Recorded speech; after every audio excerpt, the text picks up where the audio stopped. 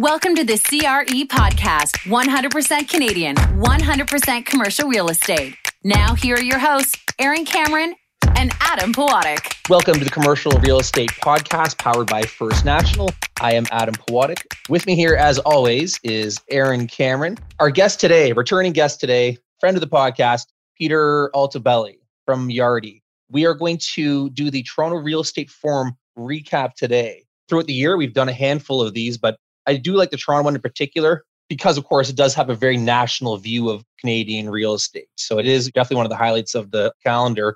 And most importantly, this year it was in person, which was a welcome relief. But I do need to, of course, now admit that we are recording this review of the Toronto Real Estate Forum January 17th. So this is about 5 or 6 weeks after the actual event. So we're in a bit of a unique position that we went to the forum in early December, got all the predictions about what's going to happen, and then experienced a 1 month change, unlike virtually anything we'd seen since March of 2020 when everything originally shut down because of COVID. Of course, I'm referring to Omicron kind of doing a 180 on where we thought we were headed and everybody's lives getting upended again. So this will be an interesting show as we're reviewing an event now that just because of such a rapid month of change, some of the predictions might be off, but we hope that adds to the elements of the experience today. Anyways, long-winded intro. Peter, welcome back once again. Thanks very much. It's great to be back. It's going to be great to look back at the real estate forum and then also look future, what we think 2022 is going to look like, especially through this whole upside down world of Omicron and where we are and where we think we're going to be in the next few months.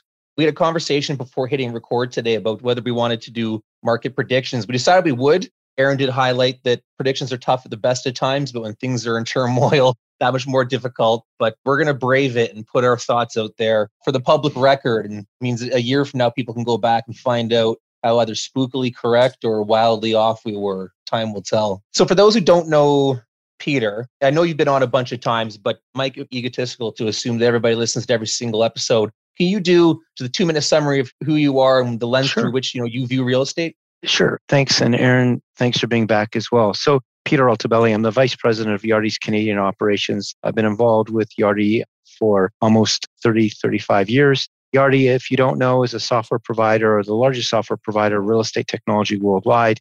I run their Canadian operations and spend every day dealing with real estate companies and technology. And that's kind of my background.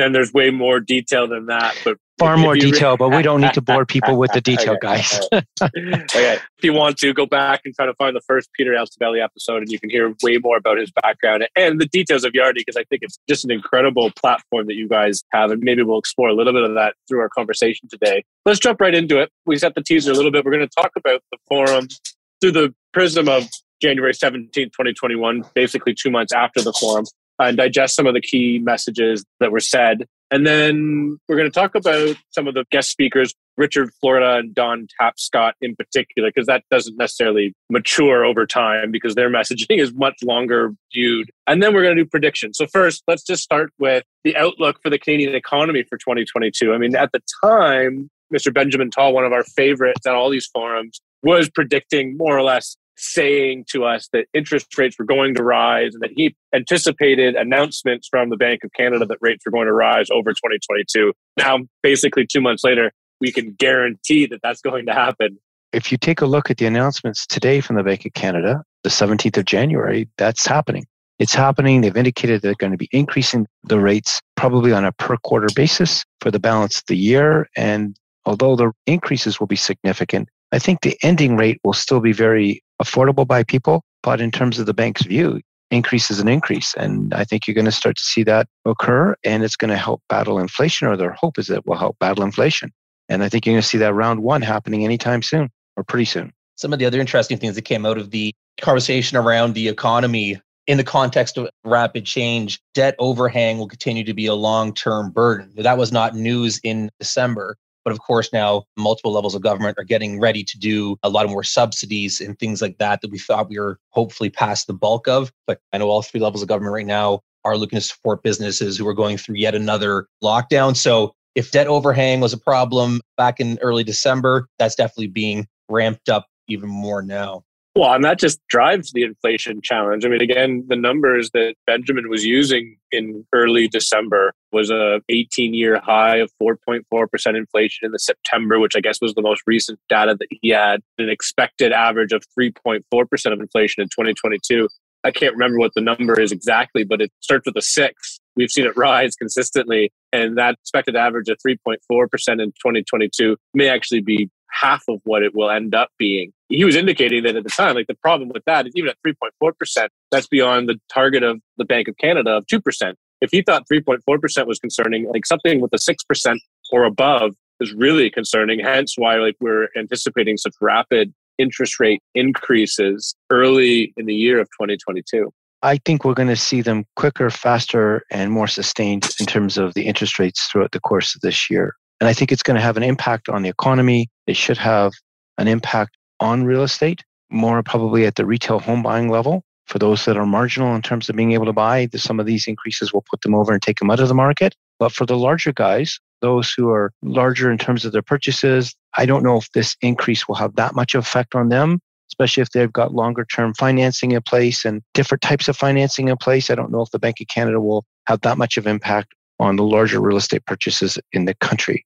But I think as it relates to buying and selling of homes, it may, in the latter half of this year, knock certain people out of the market.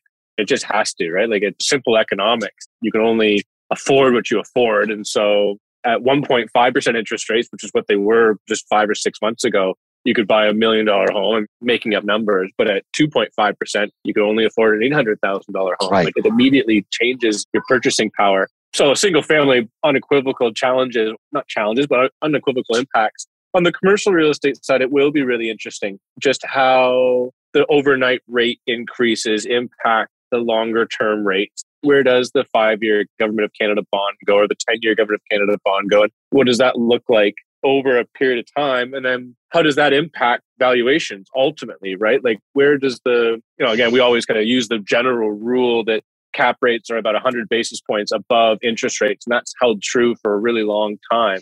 So on the purchasing side, where does the return on investment get pinched to the point where values come down? If they do, who knows if they will. The one thing that I think is really interesting is if you look at 5-year rates 5 years ago, they were around the same place they are today.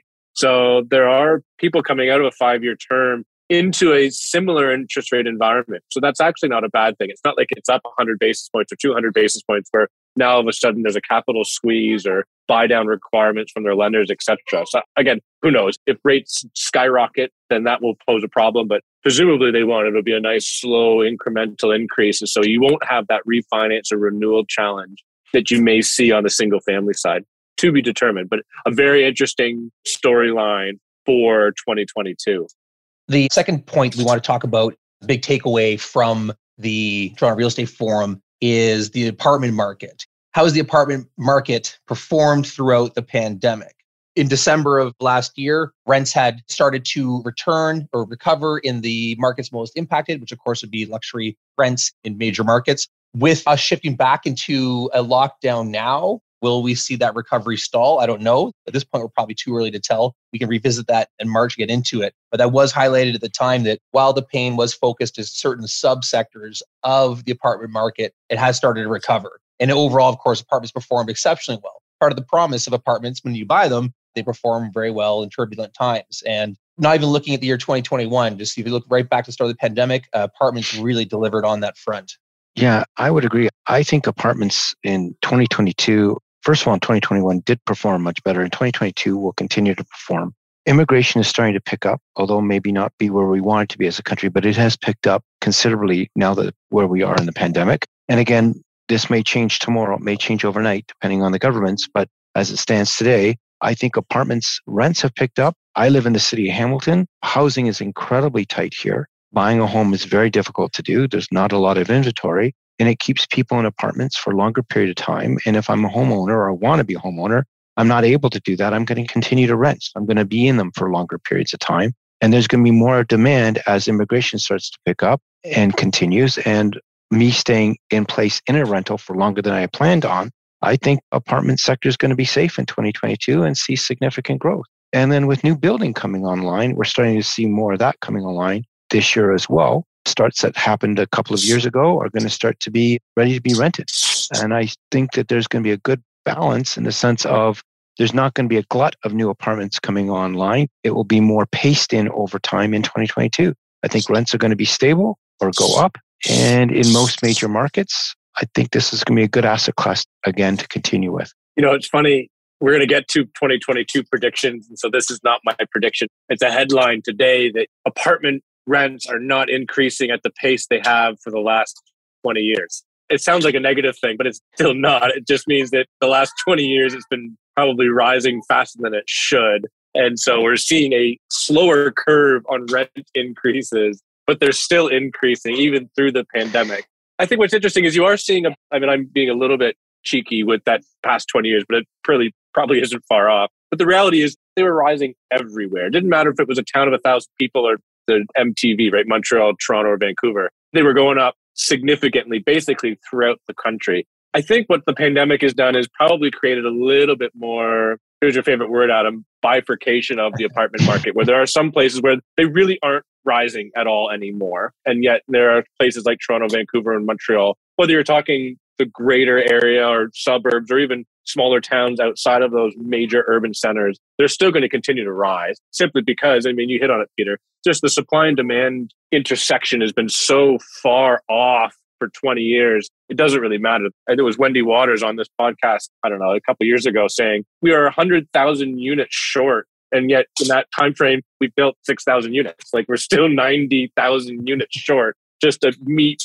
equilibrium. So the pandemic, no pandemic, doesn't matter. From a simple supply and demand conversation, we just have not even started to slowly chip off the amount of units that need to be built. Well, to that point as well, Aaron, it's highlighted at the conference. It does get reflected, of course, in upward pressure on values. September 2021, the national average selling price was up just shy of 14% year over year. That is enormous. It does continue the general hockey stick trend of apartment valuations that I guess it really started 2015, 16 in there. But for turbulent times, 14% increase in average sale price is enormous. Yeah, I still think this is a great asset class in the apartment market. I still think it'll pull the rents. And you're right, it's not going to be the same everywhere for all major areas or even submarkets. But overall, I don't see this slowing down a great deal over the course of the pandemic in the next 12 months. I'm bullish on the apartment market. I think the worst scenario is it'll be stable. And that's not a bad thing. Stability is not a bad thing. Not in this time. Let me tie the previous conversation, this conversation together, because one of the underlying things that get lost, I think, when you're talking about apartments is income levels and employment levels. One of the things driving inflation, quite frankly, is employment levels are continue to remain strong throughout the pandemic, particularly in certain sectors like technology and finance, et cetera. And we've experienced, I think all institutions are experiencing it, there is pressure on income levels. Incomes are rising rapidly right now, which allows for higher rents that supports those rents. So good. I'm glad people are making more money. It drives inflation, but it also supports the apartment market. So it's a very interesting relationship between those two conversations.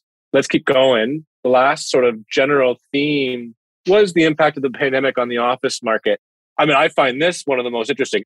This actually ties everything together also, right? We just talked about employment and income levels, of course, apartments. We were talking about the movement of people between urban and suburban locations and what that means, and people moving from apartments to single family homes, whether it's renting or owning. A lot of that will be undetermined until we really get a sense of how the pandemic and the post-pandemic, please let there be a post-pandemic period, impacts the office market. And we won't know. We really won't know for 3, 4, 5, 8 years. Who knows, right?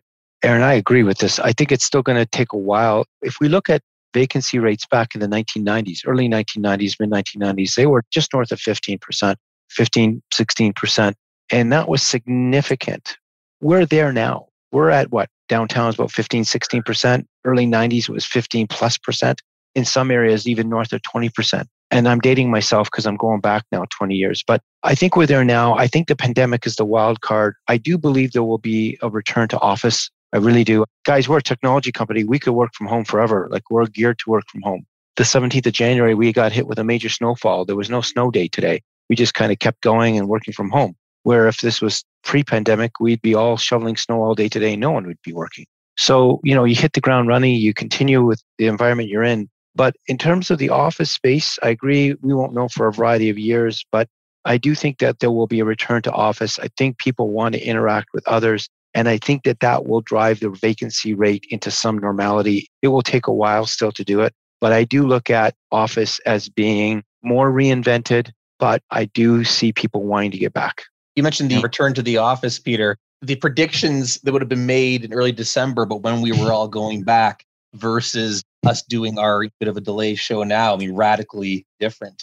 That aspect alone would be interesting to revisit some of the predictions people made about vacancies and interest in the asset class. We probably should mention, because we delayed recording this a little bit, we did get a chance to see RBC Plaza sell here in Toronto for $1.2 billion.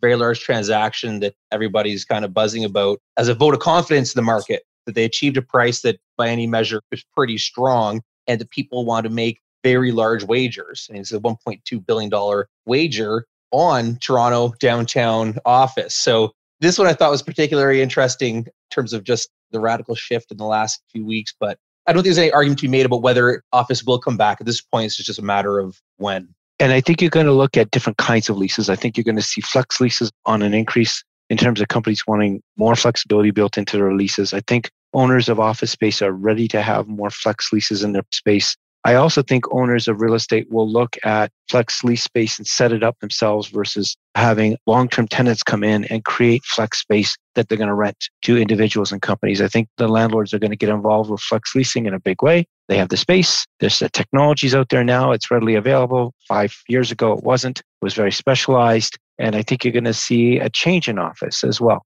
A change in office that will happen over the course of next number of years in driving flex space. And not picking on any one company, but the WeWorks, I think landlords are going to do it themselves. They're not going to need the WeWorks to come in. They're going to do it themselves and create flex space moving forward as one kind of flex space moving forward in the market. And there will be other types as well. That's where I was going, Peter. You know, it's a really interesting sort of philosophical conversation, which is fun because you don't often get these in commercial real estate. Richard Florida, who was one of the guest speakers on the first day, who was fantastic. And if you don't know him, just Google Richard Florida.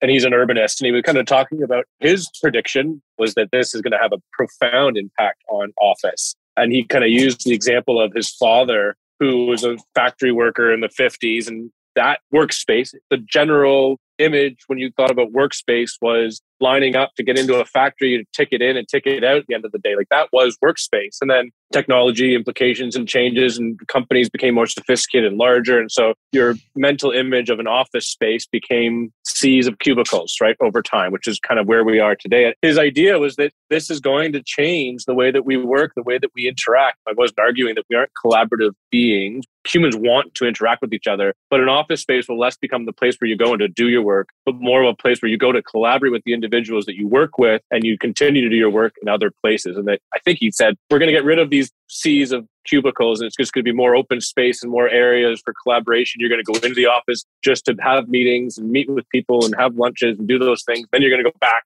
to wherever it is you want to work, whether that's a Starbucks or your home or your basement or your cottage. And that you will no longer be going into the office every day to sit down at a cubicle and sit there for 9 hours and crunch through whatever it is you got to crunch through. It's interesting. And now then bring this back to the implications of commercial real estate. If that were to be true, as you think it through, it kind of sounds reasonable. What's the demand on office space then? If you don't need to fit your 1,000 people into one building and you only need them to come in on collaboration days, for lack of a better term, probably don't need the same square footage. You don't need the same footprint. You don't need whatever it is, right? It will change the way that businesses look to office as an asset class for their needs. Again, does that take 3 years, 7 years, 12 years? Does it never happen? Maybe I eat my word. Maybe I should have put this in the 2022 predictions, and 10 years from now, I'll be sitting in my cubicle. Yeah, it's going to be a neat thing to see. I think, Aaron, all the points are valid points, and I don't think there's a crystal ball. And I think we look through this lens of the pandemic, and the trees in the forest are all confused. But we do see one thing, and it's consistent, as there will be a change in the way commercial office space is used. There will be a change in the way owners of commercial office space will lease their space. And there will be much more flexible leasing. Tenants will set up that space much differently, at least in the near future. In the near future, let's say, is the next 3 or 4 years. I think that that's happened. It's happening and will happen in the next little while. How you predict further than that, I don't know right now. You look today, January 17th, Google announced it just bought $1 billion property in the UK, in London. And they bought it for their employees. They believe people are going to come back to the office. And this is Google. This is the thing that drives the internet as we know it today. And yet you have others, social media companies like Facebook and Apple, they're pulling back and saying to their employees, stay home, don't come in because of the current situation we're facing. But will they come in? Will they go back to their offices? I do believe they will. I think these large high-tech companies, I'm a little bit influenced because we're a technology company, they will go back in. I know for our own company, we're not in a hurry. We have 45 offices around the world. We're not in a hurry to go back. Will we go back? Yeah, but not so fast, not so soon. And I do think the office market will reflect that in the next short term, 2022, but it will be a different environment. And I think Florida's discussions at the Real Estate Forum were incredibly interesting. First of all, he can articulate incredibly well. He can pull the data together and create the story and then make it simple for people to see and understand by how he pulls all this data together. And it's one of his talents. It's one of the things that makes him who he is as a person. But I do think he's on a trend. He's seeing it in the data and he's able to articulate it moving forward. The question is the timeline around it. I'm not quite certain. But I do think there's absolute change in the WIM and it's going to happen. It's going to happen if we like it or not. It's going to happen and we'll all adapt to it. And I think the next generation of workers will see it differently on how they want to work at a company. This next part will be interesting to anybody who lives and breathes the transaction side of real estate. Obviously, real estate brokers being the obvious one, but it extend further than that. And that's investment activity. The time the stats were done, the year was not done, so it was not complete. But the big push is to do apartments and warehouses. That's not news to anybody. But I guess the depth of that push might be with apartments and warehouses really leading the way. That is going to lead to an almost $50 billion CRE investment activity in 2021. New annual record. On the podcast, I've said this numerous times, but why not repeat myself because that's what I do on this podcast. In March 2020, when we were leading into the pandemic, if you had to jot down 5 thoughts on where you'd head during the next couple of years as society went through this, I don't know that we would have been discussing, record volumes and housing prices through the roof and struggles to even find employees. The outlook was so dark. I mean, this is just yet another sign that the economy as a whole is going to come out strong. Their side is, but in particular, the area that we all play in, being commercial real estate, is very strong. And it's something we should be grateful for. I would agree. I think in March of 2020, I think everyone was holding their breath and saying, oh my God, what's next? And then look where we are. We had a 1-month pause, I think, in April. And by May, things were picking up in 2020 and didn't stop, where housing prices are on the increase. People are buying. Interest rates are low. Commercial real estate, industrial is springboarding to something I don't think most people even imagined for industrial space to go as high, as fast, and as being the golden child of asset classes in addition to, multifamily. And yet we were in a pandemic and everyone was told to stay home and don't move, right? So I think the activity and where we are and where we're headed is going to be an incredible ride. I think we're going to come out of this very strong. And I think commercial real estate is going to lead that charge in North America as one of those markets and one of the industries that are going to be bullish and continue to be bullish. One of my favorite quotes that I've heard on this podcast over the years was a gentleman named Peter Cuthbert. At the time, he was the president of Fiera, and now he's with Colliers. And it was, we're in the business of housing enterprise. I never really thought about it that way. But if you just think about the interactions of businesses in every form or fashion, our business is to basically house those enterprises. And so, we could put in a lockdown, but we were buying things online. And so global enterprise was just shifting to provide easier access to goods while people were living at home. And so, of course, that drove what we now are calling same site delivery or the hub and spoke models and last mile deliveries and all sorts of things that people were talking about it, but kind of in the corners of real estate, not in the center of commercial real estate, where now those things are right in the middle of it. We just talked about the implications on office and the way that businesses are going to change the way that they use and view office. And as an industry that houses enterprise, we will adapt, figure out ways for office to change. What I think is really interesting is it's not for lack of capital. It's not for lack of investment. There is a ton of money in enterprise that need real estate, obviously. Whether you're owner occupied or just investment trying to find returns, there are end users. These things, if you think about like all of the spec build industrial, like people don't build industrial pre-leased anymore. That used to be a thing. You talk about spec builds and they're taking a little bit of a risk, right? But they kind of were confident that they could find a tenant. Now people are shaking their heads at you being like, what do you mean you built that with a pre-lease? Like, why would you give yourself not that runway? Leases are going to go up by $3 in 6 months, right? Like $3 per square foot in that 6-month period. By the time you break ground and deliver your box, right? Like it's just such an incredible world right now. And then you bring that circle to apartments. it's the same thing we were talking about earlier about just a supply and demand issue. There just isn't enough of it. So of course, there's investment in capital, chasing those returns, looking at that risk-weighted adjusted return, saying there are going to be people that need this place to sleep. They're going to need these beds. Just like an industrial, there are going to be people that need these sheds, the beds and sheds analogy. And so if there's a low risk, then there's going to be capital chasing it. The question I have is at what level of return? And we've had this conversation with other property investors, operator owners, where like we always use this. For developers, it used to be 20% return was what they were targeting. And now if it's 12, it's okay. But you're starting to see, like we're seeing it on the lending side where we've got some investors are coming in saying, I'm going to make an 8% return on this apartment development. We go, like, I'm not sure there's enough juice there for you to really want to do that. Are you sure you want to do that for 8%? Like you can just go buy some stocks and probably be better. Buy First National stock. It's a great return. That's not an investment advice. I'm not allowed to give investment advice. But you know what I mean? There's so much capital chasing all these. And I agree, like industrial apartments are going to continue to attract an incredible amount of capital. But that capital is fighting each other. I'm not arguing there is going to be another probably record year in 2022, but the returns just aren't the same as they used to. And at some point, there's got to be a threshold where, okay, wait a minute, maybe we're getting a little bit too aggressive here. I think. Maybe I'm wrong.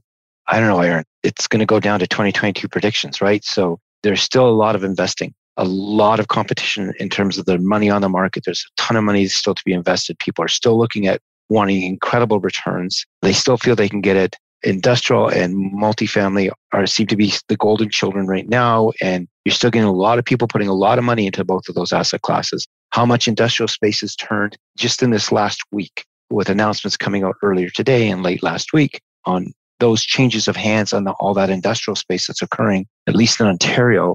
I think it's going to continue. I think you're still going to get a lot of money coming to the market in the industrial space. There's going to be a lot of turn on portfolios, a lot of people selling, a lot of money to be placed.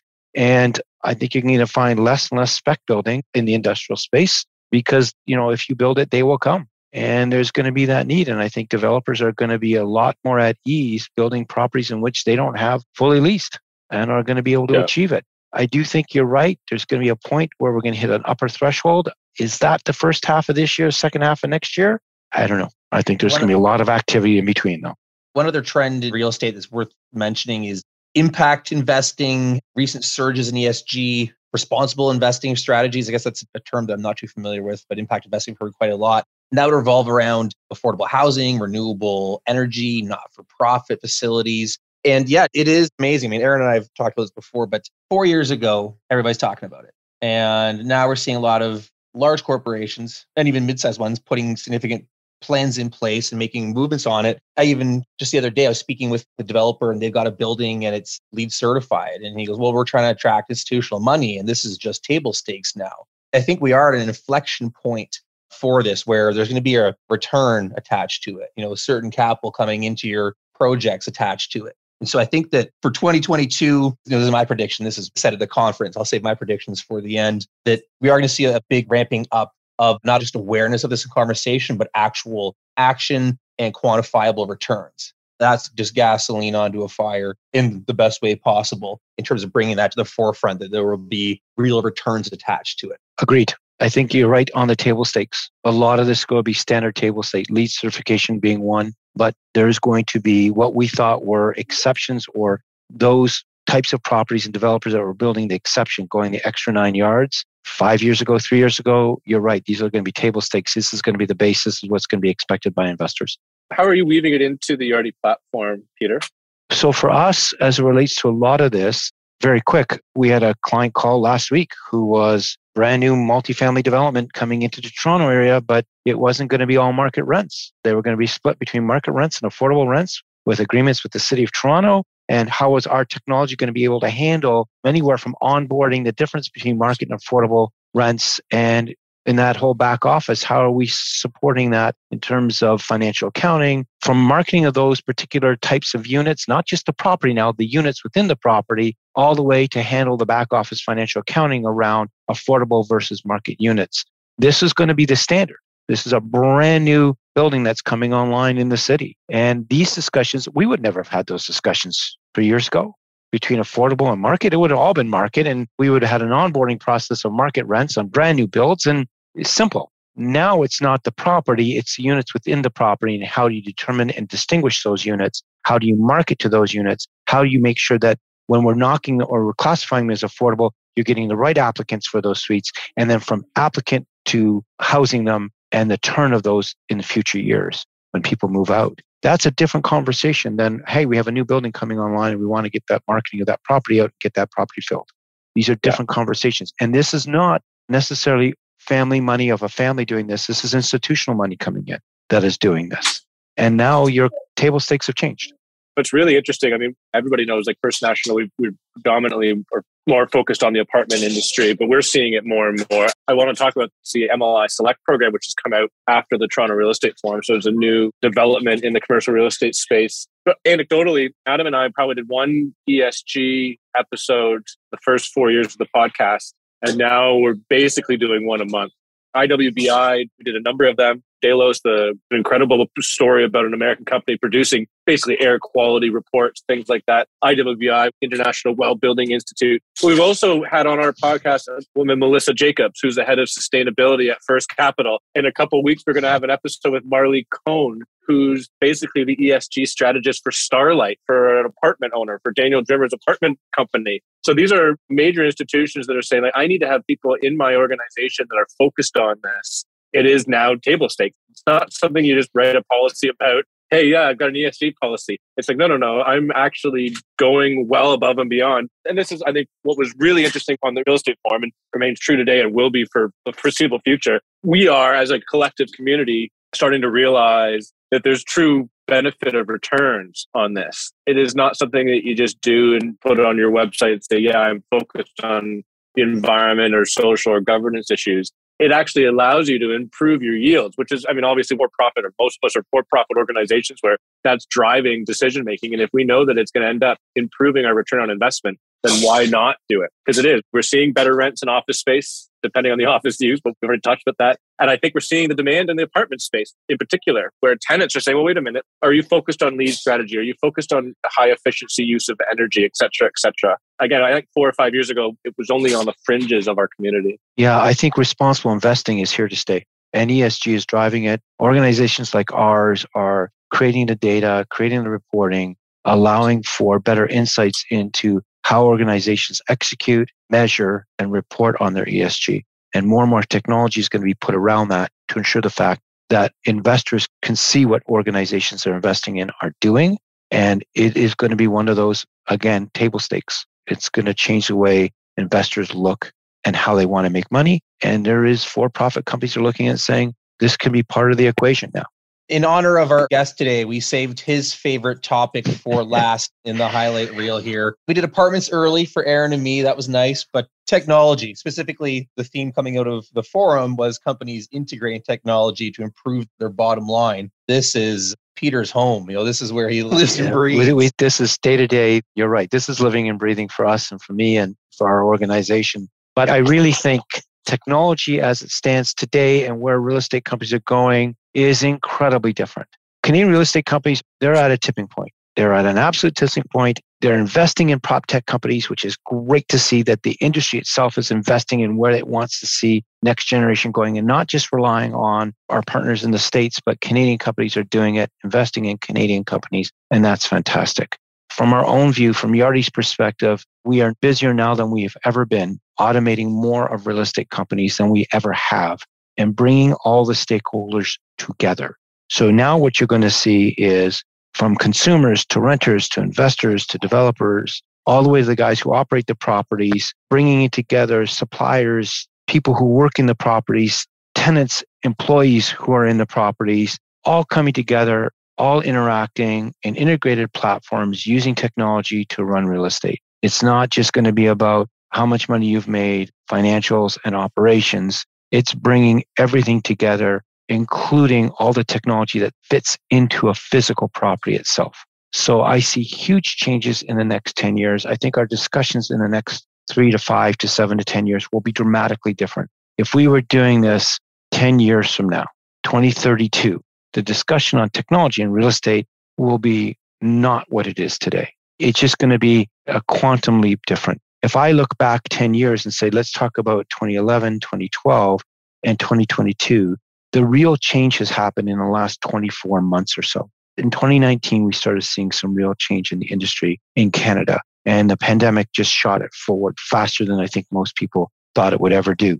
That conversation we're having today versus 10 years ago is significant. I think in the next 10 years, it will be 2 to 3 times the differential today, at least. Well, that's great news, because Aaron and I, 4 years ago, had a gentleman on the podcast named Abhishek Sinha. We did a whole hour on all the cool stuff and, great, bring it on. Let's roll it all out next month. And it seems like the adoption is not what you'd hoped it would be. So the idea that we are at a tipping point is super exciting to see a rapid improvement in the way we do business. It's worth highlighting the major areas of disruption currently going on from a tech perspective. The 5 areas are construction tech, cybersecurity, AI, big data analytics, and IoT. I know with you, Peter, we've talked about IoT briefly before, but I'd love to get your view on that, because I think this list is interesting, but that's the one that really jumps out to me. I think, what's nice about all of these areas, especially IoT and data analytics, it really goes to improve profitability. So anything in terms of technology now is not an overhead. It's how are we going to improve profitability? How are we lowering your costs? How are we increasing your revenues? And what's this technology going to do to make your world of a real estate company easier, better, faster, and far more profitable? And I think technology is pointed in that area. IoT is one of those types of technologies that's evolving still, and there's a long way to go, but is off to the ground in a real quick start. If you take a look at multifamily space as an asset class, IoT there is dramatically different than, say, in the office or retail space. Internet of Things technology is not just turning lights on and off and setting out heat and stuff, but integrated with the whole applicant process for self-guided tours, integrating IoT in a self-guided tour where a leasing agent doesn't have to show up to open the door, to let them in, to go view a property. And I know a while ago we did a podcast on that and we talked a little bit about it. But that piece is now starting to be deployed with companies in a very conservative way. We're seeing both in Canada and the US. They're trying to deploy this type of technology that allows people to come in and do a tour at 11 o'clock at night in the building or 11 o'clock in the morning in the building without being supervised by an individual, having full control every step on the way in terms of a self-guided tour. That is dramatically different. That is driven by IoT. That is driven by back-end data analytics and AI. So between those two types of technology combined, it's changing the way people are going to lease. And I think in the up and coming years, at least in Canada, that will be a game changer.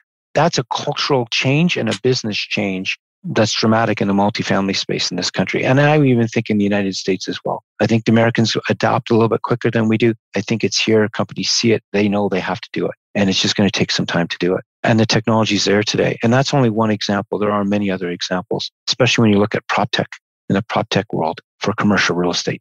Lots of money being put into IoT and AI. And I think it's going to change the world of real estate. When you say AI, I know people always think about robots walking around, but really you're just talking about machine learning and automation of processes, right? Like when you receive emails into a mass inbox, the machine is reading them and digesting them more quickly than a human would have, sending them out in different places. Just an automation of resources and an efficiency of business. Agreed. And Aaron, I don't want to go too long on this because we only have so much time for the podcast, but when you talk about this kind of stuff, we had been showing a client a chatbot. And then there's lots of chatbots out there. You can go to all kinds of websites and see chatbots. But the question is can you get a natural language chatbot that physically learns by its experience? So chatbots we all see, it comes up on your screen. It asks you what you're doing. It asks you a few questions. Many of them have pre-programmed answers looking for keywords. I've never found one useful. Ever once have I typed something in and gotten the response back. I agree, but I'm not waving any flag here. But when you get into the multifamily space and you have a natural learning chatbot, a natural language chatbot that learns from every experience it has across every client it's dealing with. So in our world, we have chatbots that come up that clients can deploy. It's not a chatbot that's just singular. That chatbot learns from all of our clients across North America and all of the phrasing and everything it's doing. So when it's delivering responses, they're not pre-programmed canned style responses. It's actually learning every day and then do it in multiple languages. This is where AI comes in to the space, at least in the multifamily space. And it's only starting to come out. It's just at its beginning, which will revolutionize how we're going to lease space. It will revolutionize how we communicate with applicants, our residents, and other stakeholders in this industry. And we're now able to see managing with a chatbot, someone coming in, applying online, the chatbot handling the entire lease process, and then introducing a lease back in for signature without a human touching it. That technology is today, we've clients that have deployed it with us in the US right now, and something that we're going to be now bringing into the Canadian market. And again, I don't mean this to be a commercial, but I don't know how else to describe this in terms of where I is today and where real estate will be tomorrow. It's going to be dramatically changed. And these are one of these things that are opening the door to see that change. I love what you're saying, Peter, and I'm a full believer that this is happening. I think you've said it. The trajectory at which the change is occurring in the commercial real estate industry is increasing quickly. And I hope that 2022, we see more and more of that. We're going to have you back. I mean, Peter, we often get a chance to talk with you while we do these sort of real estate forum reviews. But I think the next one's going to be basically just talk about what you're seeing in the technology space within commercial real estate. Because I think we could probably do a full hour on IoT and blockchain and all the things that you're focused on in your day-to-day business. Happy to do it. It'll be a great conversation. Yeah, I agree. So let's schedule that in. Stay tuned.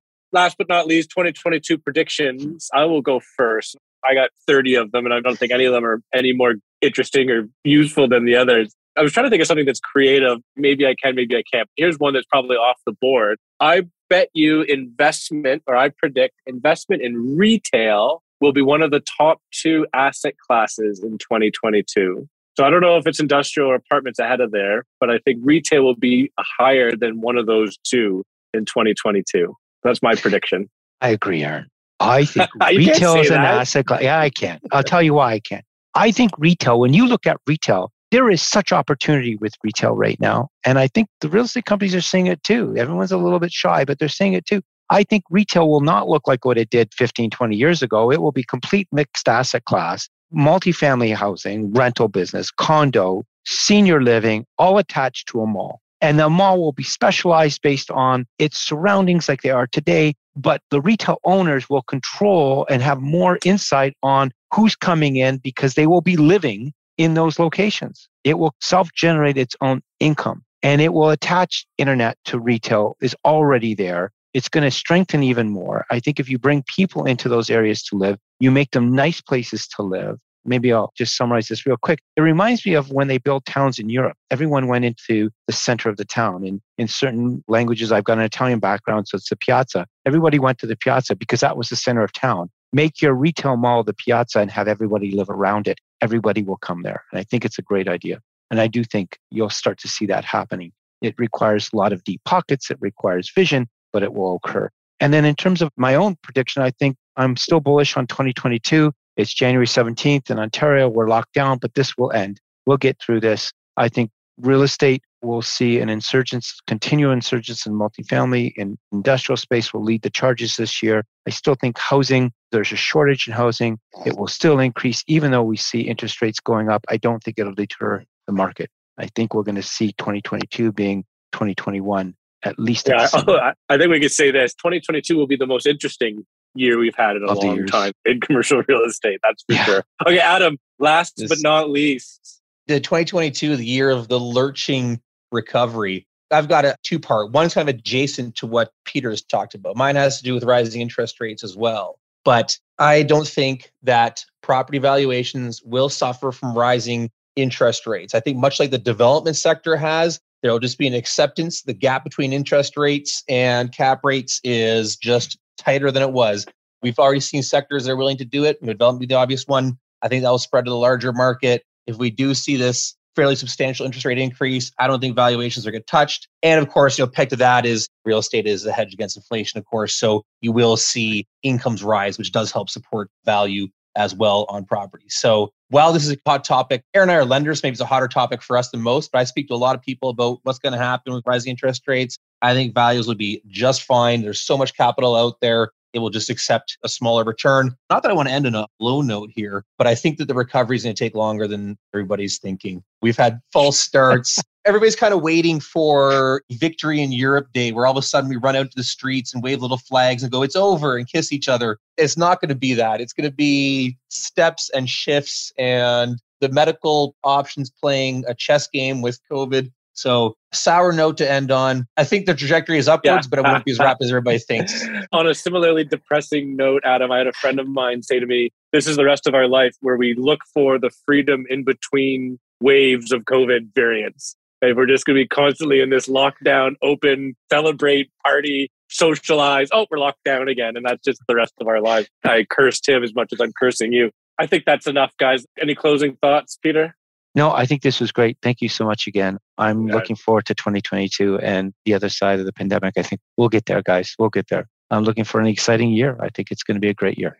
I really do. I think so too. So on that note, no after show, no commercial real estate after show today. This is kind of an after show of the Toronto Real Estate Forum in the first place. Of course, thank you to Yardi for the partnership for these podcasts. Thanks to Peter for coming on and doing this. As always, looking forward to our next conversation. And thank you to First National for powering the podcast. Until next time, thanks again. Aaron, Adam, thank you. Thank you for listening to the CRE podcast. The information from this broadcast is not to be relied upon as financial investing, professional accounting, or legal advice. First National Financial LP holds Financial Services Commission of Ontario license number 10514 and 11252.